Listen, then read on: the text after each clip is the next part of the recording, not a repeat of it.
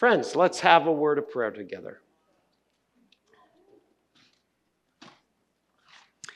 Oh Lord, in this season when we so eagerly anticipate the celebration of your birth into the world, we also eagerly anticipate your presence with us now.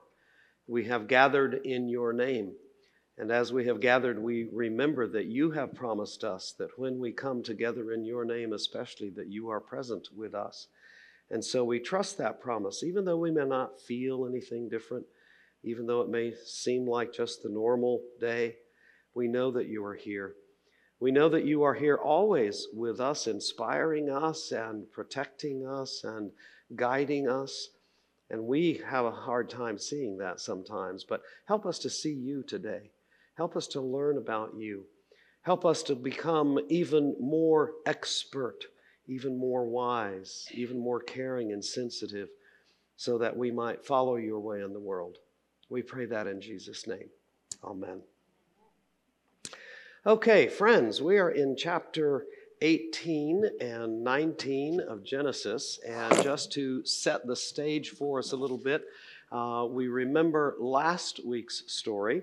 The end of where we were in the story is that three men appear kind of mysteriously to visit with Abraham, and it turns out that they are messengers from God who are there to say to Abraham and Sarah that the birth of the long awaited child is imminent.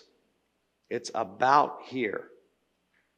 And so that story continues now as we hear a little bit more about what these messengers from God are doing, not just speaking with Abraham and Sarah, but they have other things to do. And as we work through this section today, we're going to have a conversation between God and Abraham. And we'll look at that first because that's how it appears in the order of Genesis itself. In a sense, though, the conversation both sets up and then comments on the event that follows that conversation, which is the destruction of Sodom and Gomorrah. And so we'll take them in the order that they occur, but in a sense we'll be talking about the whole thing all at once. Does that make sense to you? Okay, so let's read together. These are a little bit longer passages. I think it's so important for us, though, to read the text of Scripture. There's no way to study the Bible adequately unless you actually read the Bible. What a novel idea. So, Genesis chapter 18, starting with verse 16. Then the men set out from there. These are the three who had come to visit with Abraham. And they looked toward Sodom, and Abraham went with them to set them on their way. The Lord said, "Shall I hide from Abraham what I am about to do, seeing that Abraham shall become a great and mighty nation, and all the nations of the earth shall be blessed in him? No, for I have chosen him that he may charge his children and his household after him to keep the way of the Lord by doing righteousness and justice, so that the Lord may bring about for Abraham what he has promised him." Then the Lord said, "How great is the outcry against Sodom and Gomorrah, and how very grave their sin. I must go down and see whether they have done altogether according to the outcry that has come to me. And if not, I will know." So the men turned from there and went toward Sodom, while Abraham remained standing before the Lord.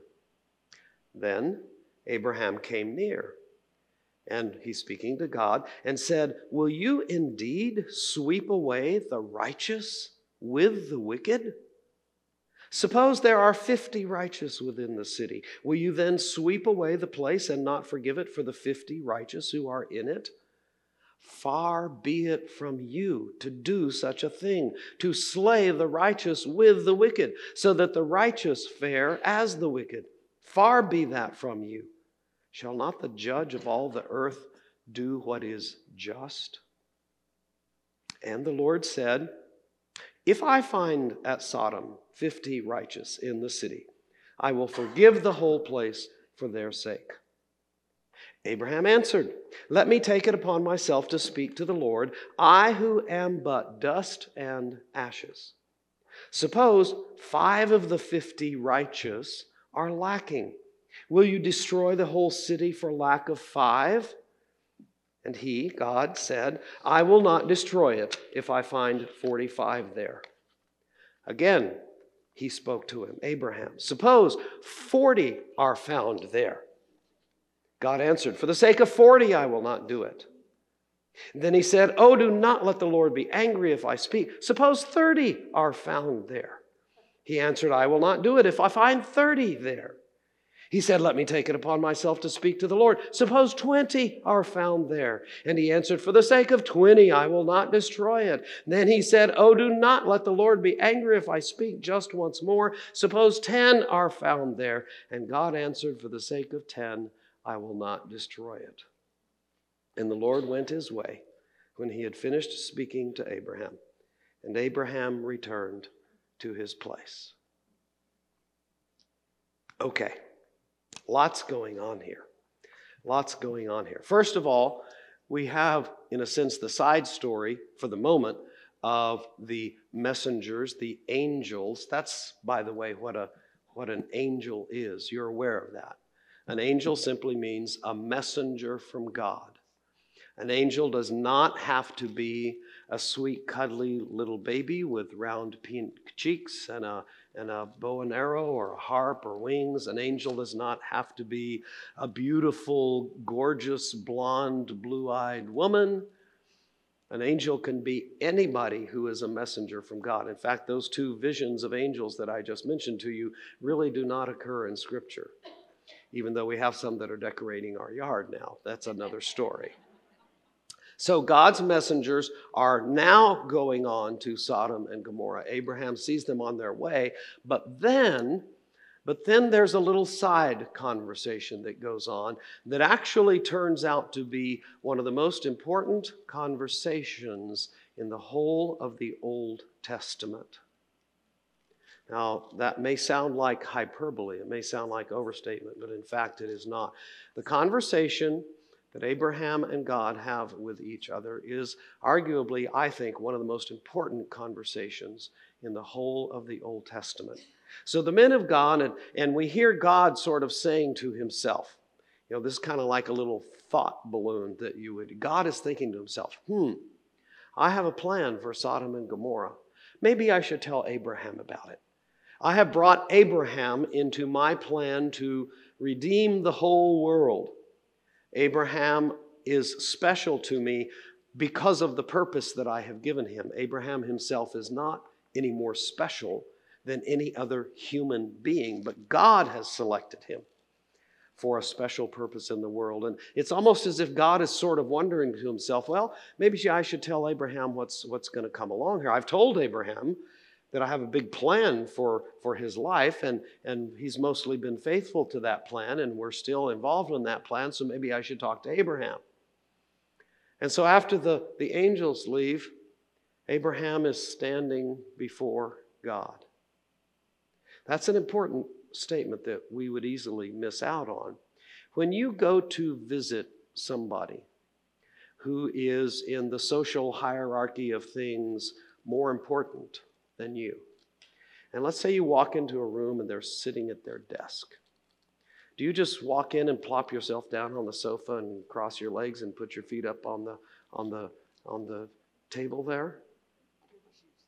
Now, if you're a kid today, maybe you would do that, but the manners with which we were raised, most of us in this room, I think, would say, no, if you go into the presence of someone who is socially superior to you, you stand there until they say, would you please sit down? Would you please put your feet on the coffee table? Whatever, right? So Abraham is standing before God. Very interestingly, there are some manuscripts that go way, way, way back, not to the originals. We don't have the original of anything of Scripture. But some manuscripts that go way, way back that have God standing instead of Abraham. That's a radical statement to think that the Lord God Almighty, maker of heaven and earth, would stand in the presence of one of his creatures. But there you have it. Some people make a big deal about that. It is an interesting point to make because what's going to follow is an argument between Abraham and God. A negotiation session, right? It's absolutely fascinating. So God basically reveals to Abraham that Sodom and Gomorrah are full of sin. We'll talk about that in a little while. But Sodom and Gomorrah are full of sin, and God's response to that is to wipe them out. Now, we've heard that kind of story before with the story of the flood, right? Right? Everything is so sinful, I'm just going to start over. Except God doesn't quite just start over. He saves a tiny little piece of creation with which to start over again. But here we have, God has a problem. God has heard about the incredible sinfulness of Sodom and Gomorrah, that whole region as it turns out. And God needs to do something about it. So God says, okay, well, I'm just going to wipe it out. And Abraham hears that plan. And Abraham is not happy with God. Has anybody in this room ever been not happy with God? Some of you might not be ready to admit that you're not happy with God for fear that God will find out and a lightning bolt will appear from out of a clear blue sky and you will be toast. Abraham apparently is not afraid. Maybe he's afraid, we don't know, right? But Abraham decides, God, that's your plan, but I don't like it. It's not a good plan. What are the reasons that Abraham gives for this being not a good plan? He says, what if you find 50 righteous people there? Is that fair to the 50 righteous people to kill them too? And then I love the bargaining session, right? I absolutely love bargaining. Okay, what about 45? What about 40? It goes back. Okay. Finally, we get down to 10. I don't know why Abraham stopped at 10. Right? What about one righteous person? There's a bargaining session that goes on. And you notice in the bargaining that Abraham says some incredibly important things about God and about himself. It's important to keep that in mind. You have, in a sense, Abraham and God going head to head like this, in a sense, as equals, right? Has anybody here ever bargained for anything, by the way? Anybody here ever bargain? How many of you are really good at bargaining with people and bringing them down? Any of you good at it? What, your father-in-law was? Yeah, there we go. Should I tell you this story? I don't know. Sometimes I have to decide if I'm going to tell you a story in here or not because I might want to use it later in a sermon. So you can't just put all your good stuff out. I don't know if that's going to happen. What's that? There are 3 righteous people here. You deserve to hear the story today. All right. You are in it. You're in the spirit today. Okay. You're halfway to another gold star. What's that? Don't tell the men's Bible study? Oh, well, listen. What I tell the men's Bible study, you're never going to hear about. So last night, Helen and I, we were actually looking for an angel to go in our front yard. We have a nativity scene. Joseph actually in the nativity scene stands up to about this high. And then there's a Mary and a Jesus, of course. It's all lit up. We're one of the few houses in the whole neighborhood that has a nativity scene to celebrate Christmas for some interesting reason. And we needed to put something on the other side of the driveway to kind of balance it out. So we went looking for an angel. And we actually found a couple of angels. The second place we went, they only had one angel left, the display model. And so the guy there said, I can give you 10% off on that. And we talked for a couple of minutes, and Helen said, what about 20%? And he went for it. He did. So we got an angel for 20% off at one of the 2 major big box home supply stores. I'll just say it that way, right? The other one we had to pay full price because it was still in the box and all that stuff. So if you want to find out later on, I shouldn't say this on tape here. At any rate, So Abraham bargains, where was I? Abraham bargains with God and gets him down. But in the midst of that conversation, what does Abraham do? Abraham says, God, you're God. It would be unjust. It would be unrighteous. It would be wrong for you to kill righteous people just because you want to wipe out unrighteous people. You're the maker of everything. You're the judge of everything. Right? You're the one who understands better than anybody because you created it, right from wrong. Is it right of you to do this?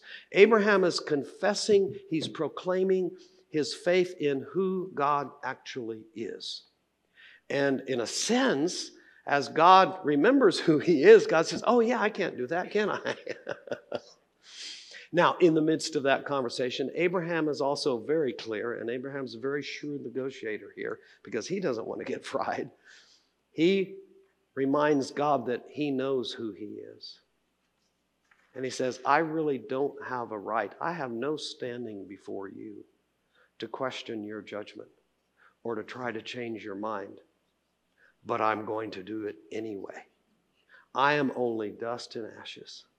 May I presume upon you one more time to see if we can get the price a little bit lower, right? So it's a fascinating conversation that reveals several things. It reveals that Abraham knows who he is, a mere mortal. He knows who God is, God. But he's willing to engage in this conversation with God. And you see that throughout the Old Testament, even into the New Testament, that people who really trust God's love, and it's only people who really trust God's love, I think, who are willing to step out and argue with God. You see arguments with God all throughout the Bible. Now, God always wins the argument in some sense, right? But Abraham argues with God. And the argument, and this is really the most important thing we're going to talk about today, the argument is about what God can do, what God will do, what God should do about the problem of human sinfulness. Now let's unpack that for just a moment, right? God creates the whole creation and is perfect. He creates Adam and Eve. He creates humanity, and they're perfect. But in order to create them as free and independent beings, he must give them the option of deciding not to be who God made them to be, and they take that option. That's the definition of sin, in some sense, our human pride that says, no, we'll do it our way.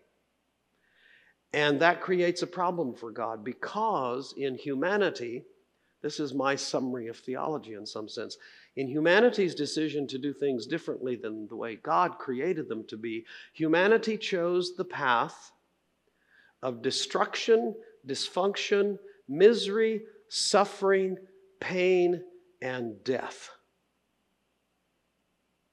When we choose a way that is not God's way, that's what we choose. We choose to contradict, to erase, to wipe out God's plan for blessing and goodness.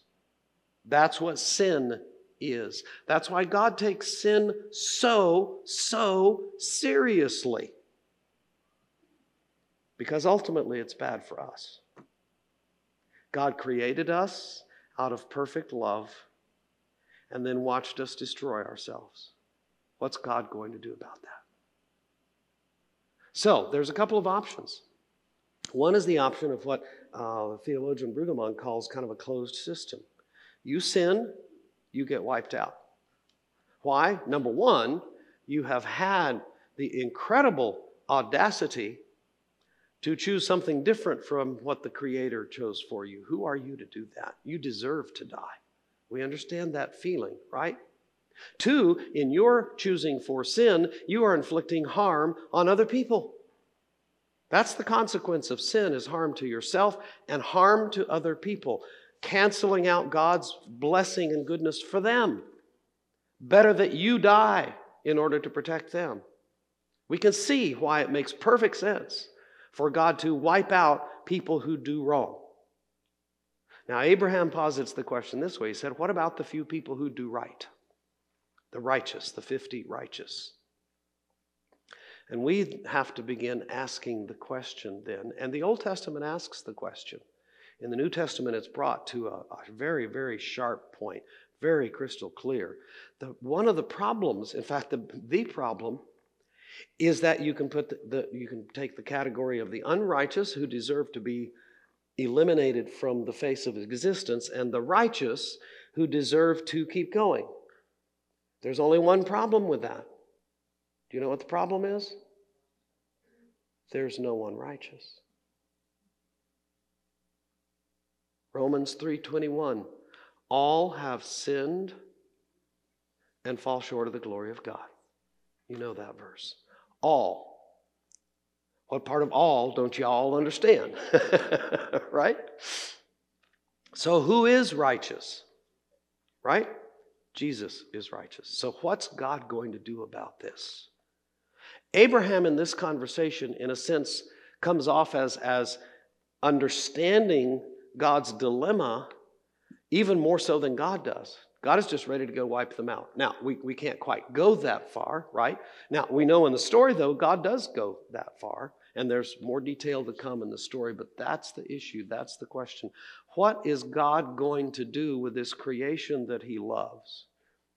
Does he have the creativity, the power, the will, the ability to save something that has gone completely wrong? Can God do that or not? Because when you look at the face of it, there's no one righteous. God should just wipe everything out. Is God big enough to find a different way? What do you think? Of course. Who said of course? There we go. Why did you say of course? Okay. If God can create everything, certainly he has the power to recreate it, right? To save it. Yeah. That's the question. That's the issue in all of this. And so let's go to the next piece of the story and see what happens here. Okay? We'll read the story of Sodom and Gomorrah, because that story itself, in a sense, is commentary on this conversation that Abraham has had with God. And as I mentioned, the conversation sets up the story of Sodom and Gomorrah. So this is chapter 19, verses 1 to 29. The two angels, for some reason we've gone from 3 angels to 2 angels. This is evidence of how a lot of the details of the story are sort of lost to history. There's change in all of this. But the 2 angels came to Sodom in the evening, and Lot was sitting in the gateway of Sodom. Lot is a key figure here in the sense that he's the reason that we're talking about all these things in some sense, because Lot and Abraham are related. When Lot saw them, he sees the angels. He rose to meet them and bowed down with his face to the ground. He said, "Please, my lords, turn aside to your servant's house and spend the night and wash your feet. Then you can rise early and go on your way." They said, "No, we will spend the night in the square." But he urged them strongly, so they turned aside to him and entered his house, and he made them a feast and baked unleavened bread, and they ate. But before they lay down, the men of the city, the men of Sodom, both young and old, all the people to the last man, surrounded the house. And they called to Lot, "Where are the men who came to you tonight? Bring them out to us so that we may know them." Lot went out of the door to the men, shut the door after him, and said, "I beg you, my brothers, do not act so wickedly. Look, I have 2 daughters who have not known a man. Let me bring them out to you and do to them as you please. Only do nothing to these men, for they have come under the shelter of my roof." But they replied, "Stand back." And they said, "This fellow came here as an alien." They're talking about Lot. "And he would play the judge. Now we will deal worse with you than with them." Then they pressed hard against the man Lot and came near the door to break it down. But the men inside reached out their hands and brought Lot into the house with them and shut the door. And they struck with blindness the men who were at the door of the house, both small and great, so that they were unable to find the door. Then the men said to Lot, "Have you anyone else here? Sons-in-law, sons, daughters, or anyone you have in the city? Bring them out of the place. for we are about to destroy this place, because the outcry against its people has become great before the Lord, and the Lord has sent us to destroy it.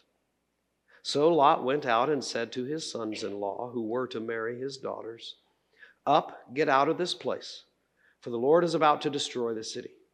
But he seemed to his sons-in-law to be jesting. When morning dawned, the angels urged Lot, saying, "Get up, take your wife and your 2 daughters who are here, or else you will be consumed in the punishment of the city." But he lingered, so the men seized him and his wife and his 2 daughters by the hand, the Lord being merciful to him, and they brought him out and left him outside the city. When they had brought them outside, they said, "Flee for your life. Do not look back or stop anywhere in the plain. Flee to the hills, or else you will be consumed." And Lot said to them, "Oh no, my lords. Your servant has found favor with you, and you have shown me great kindness in saving my life, but I cannot flee to the hills for fear the disaster will overtake me and I die. Look, that city is near enough to flee to, and it's a little one. Let me escape there. Is it not a little one? And my life will be saved." He said to him, "Very well, I grant you this favor too, and will not overthrow the city of which you have spoken.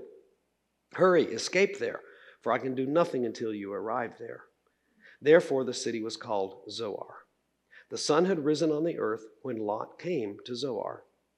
Then the Lord rained on Sodom and Gomorrah sulfur and fire from the Lord out of heaven, and he overthrew those cities and all the plain and all the inhabitants of the cities and what grew on the ground.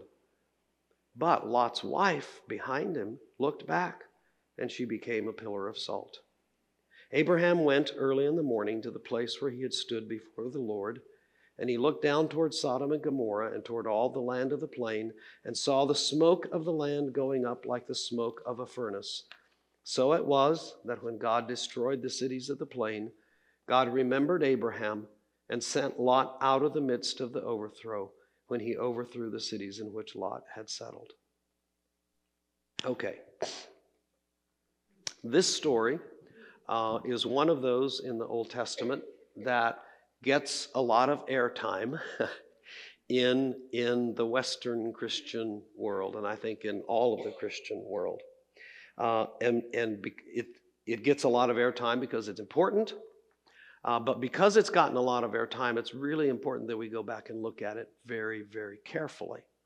Because like with any story that you think you know, there are things that you don't know, or things that need to be rethought, or things that need to be mentioned. First of all, let's talk about a couple of the more minor things, if you will, and then come to a couple of the major things.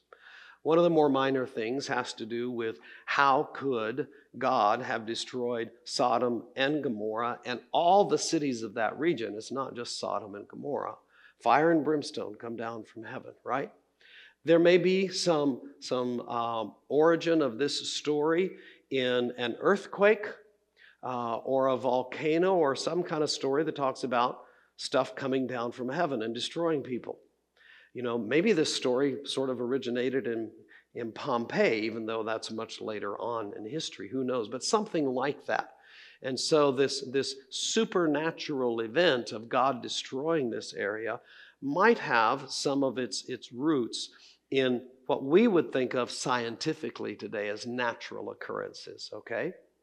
But, as I say about all miracles, if you believe that there is a God who created everything, then it should be very easy to believe that God can take one tiny little piece of his creation at one moment in time and do something different with it than he did in making it all at the beginning. If you don't believe in God, then there's no good reason to believe in miracles.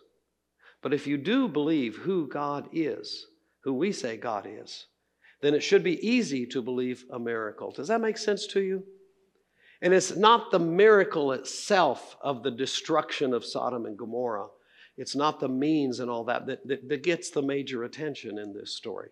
Okay, so let's for a moment put aside that question of God can't do such a thing. That sort of thing doesn't happen. That's somebody's imagination, whatever. That's not the major point of the story. Another piece of the story, something that as a child, I think this captures everybody's imagination, and that's Lot's wife, right? She looks back and turns into a pillar of salt. Poof, right?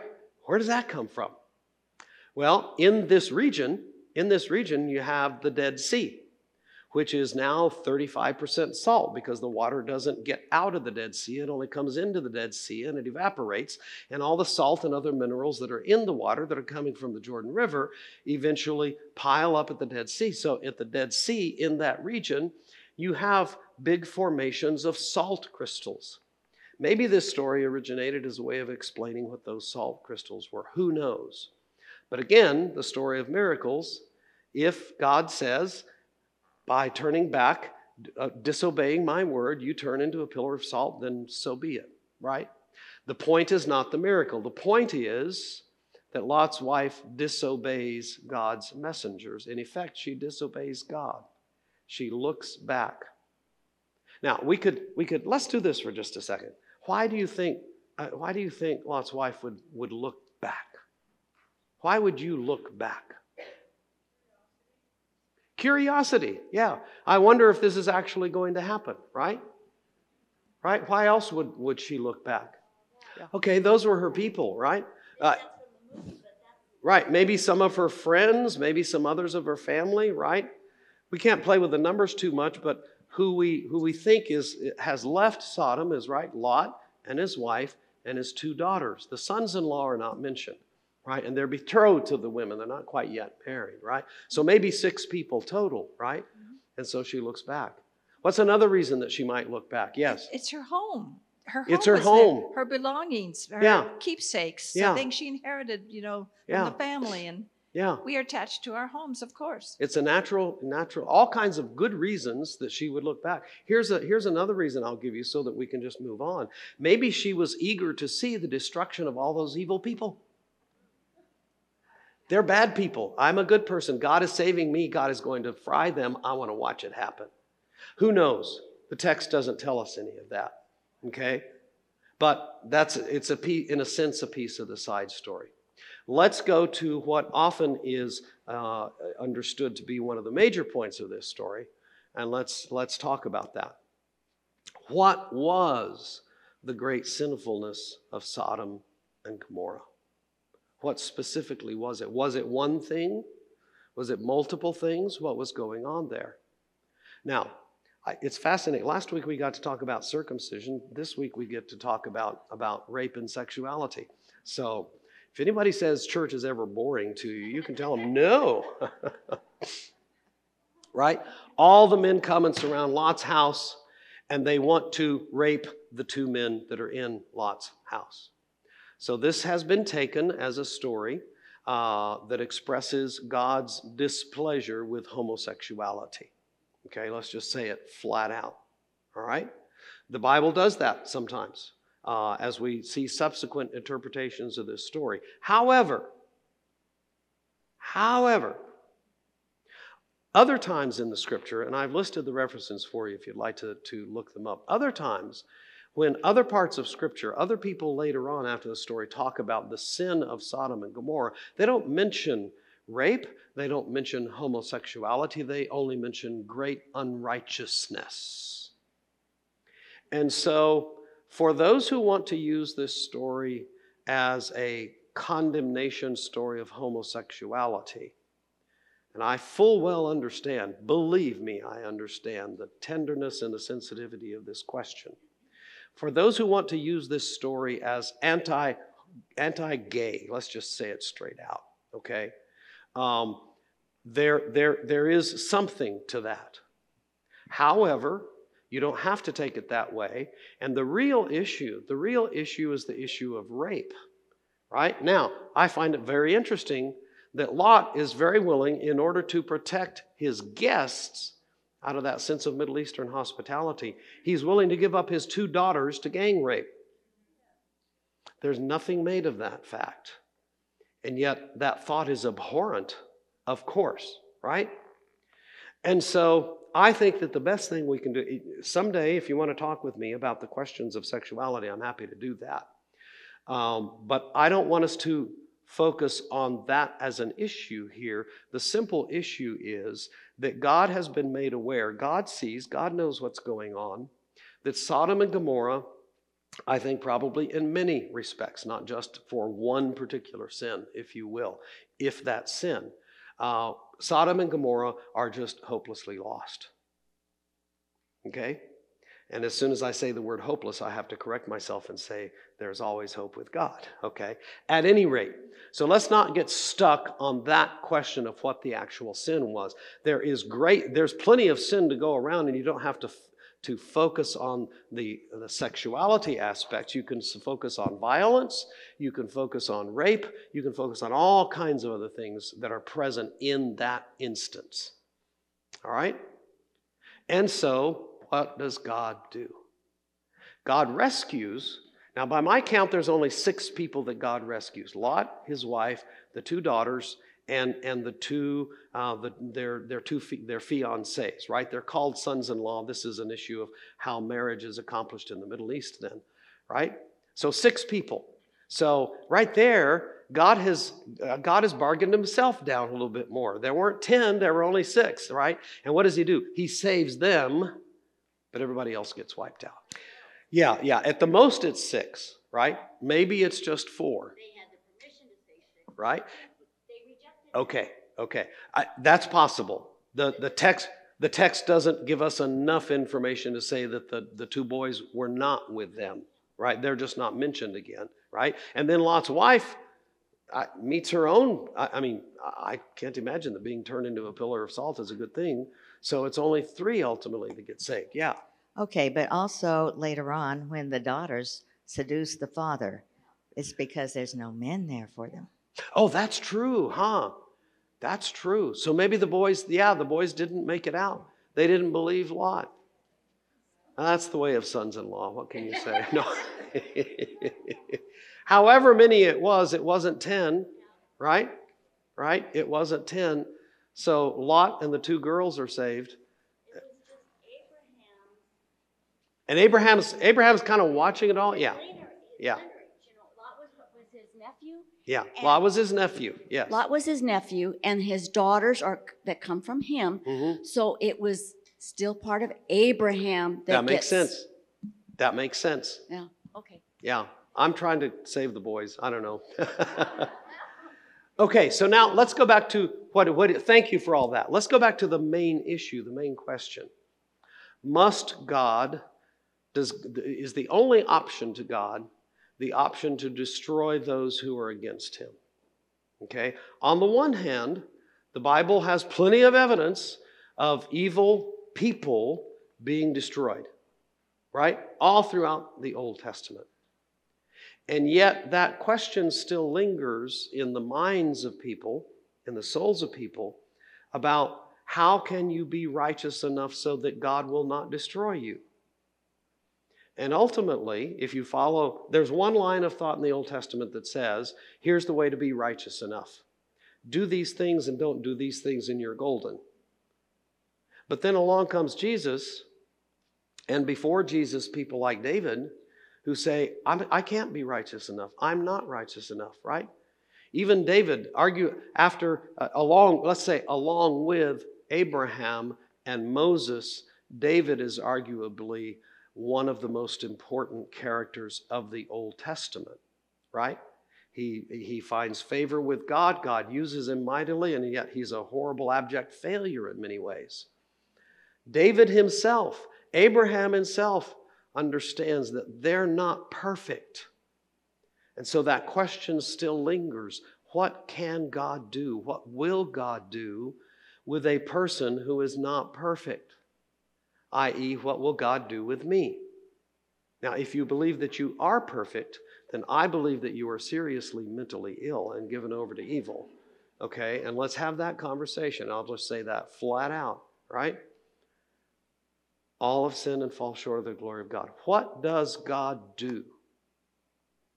What does God ultimately do? And who is God ultimately? And how he deals with evil, sin, unrighteousness that is in his very creatures that he created. What does God do? He sends Jesus. He sends Jesus. And what does Jesus do? Jesus takes our sin and the consequence of it upon himself. This is one of the fundamental theological affirmations of Christianity. And the roots of it are actually in the Old Testament as well. That the suffering, the pain, the dysfunction, the evil, the death that are the logical consequence of human sin, God takes into himself because he's the only one who's big enough to deal with it, and he deals with it. Does that mean that sin should be taken lightly? Oh, no, because the consequences of sin are everywhere. The Bible never says that even though God forgives you, that God removes you from the consequence of your sin. All of us have suffered the consequence of sin. All of us have inflicted the consequence of our sin on others, right? And God's the only one who can deal with it. Yes? But even then, we have to admit our guilt, our sin, and ask for forgiveness. Right, right. It's not just automatic. It's not just automatic. God just doesn't just say, if you don't even recognize that you're guilty in some sense, right? We have to admit that. We have to recognize that. Now, part of our sin is that we are not able to admit all of our sin. And so I think there's a piece of even the ability to repent in some sense comes from God, but we're also given a responsibility to recognize that and to do that. And the most important aspect of that is that that's the only way through towards greater and greater righteousness, right?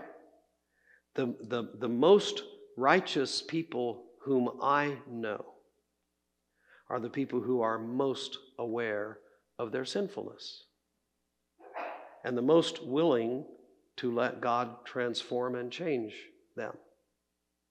The person who is unaware of their sinfulness or unable to admit their sinfulness is the person who is furthest away from the heart of God and has more work to do than others. That's just a simple dynamic of human life. You cannot quantify it, but you know it's there, right? Absolutely. So, in a sense, what you have here is a proclamation of the gospel that God saves us from ourselves by what God does, not by what we do. And it's hundreds and hundreds and hundreds of years before Jesus appears on the scene, because that's who God is. Now, God did destroy Sodom and Gomorrah. A bunch of people got wiped out, right? God still has the right to do whatever God wants to do, whatever God determines is just. Even in our understanding that God saves us from ourselves by suffering for us, that still does not put a limit on what God can do or should do. There are lots of so-called innocent, righteous people who get wiped out in the world still.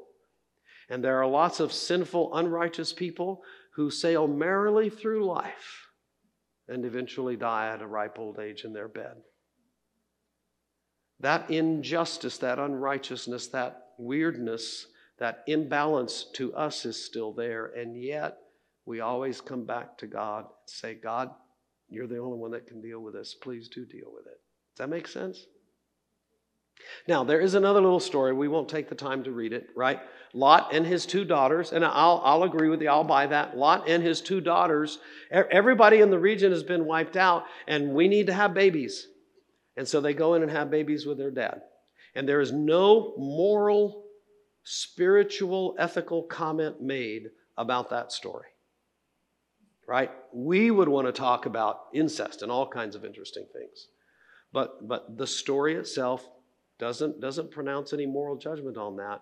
That's just how Lot's line continued, right? That's how Lot's line continued. So we'll have to leave it there, and then we'll see each other next year. Is there something burning inside of you that you must say, or else you'll explode before we stop? There's a lot in this, isn't there? Yes, there is a Lot. His name is Lot. Ooh. There you go. Let's pray. God, thank you for saving us. We need it in Jesus. Amen.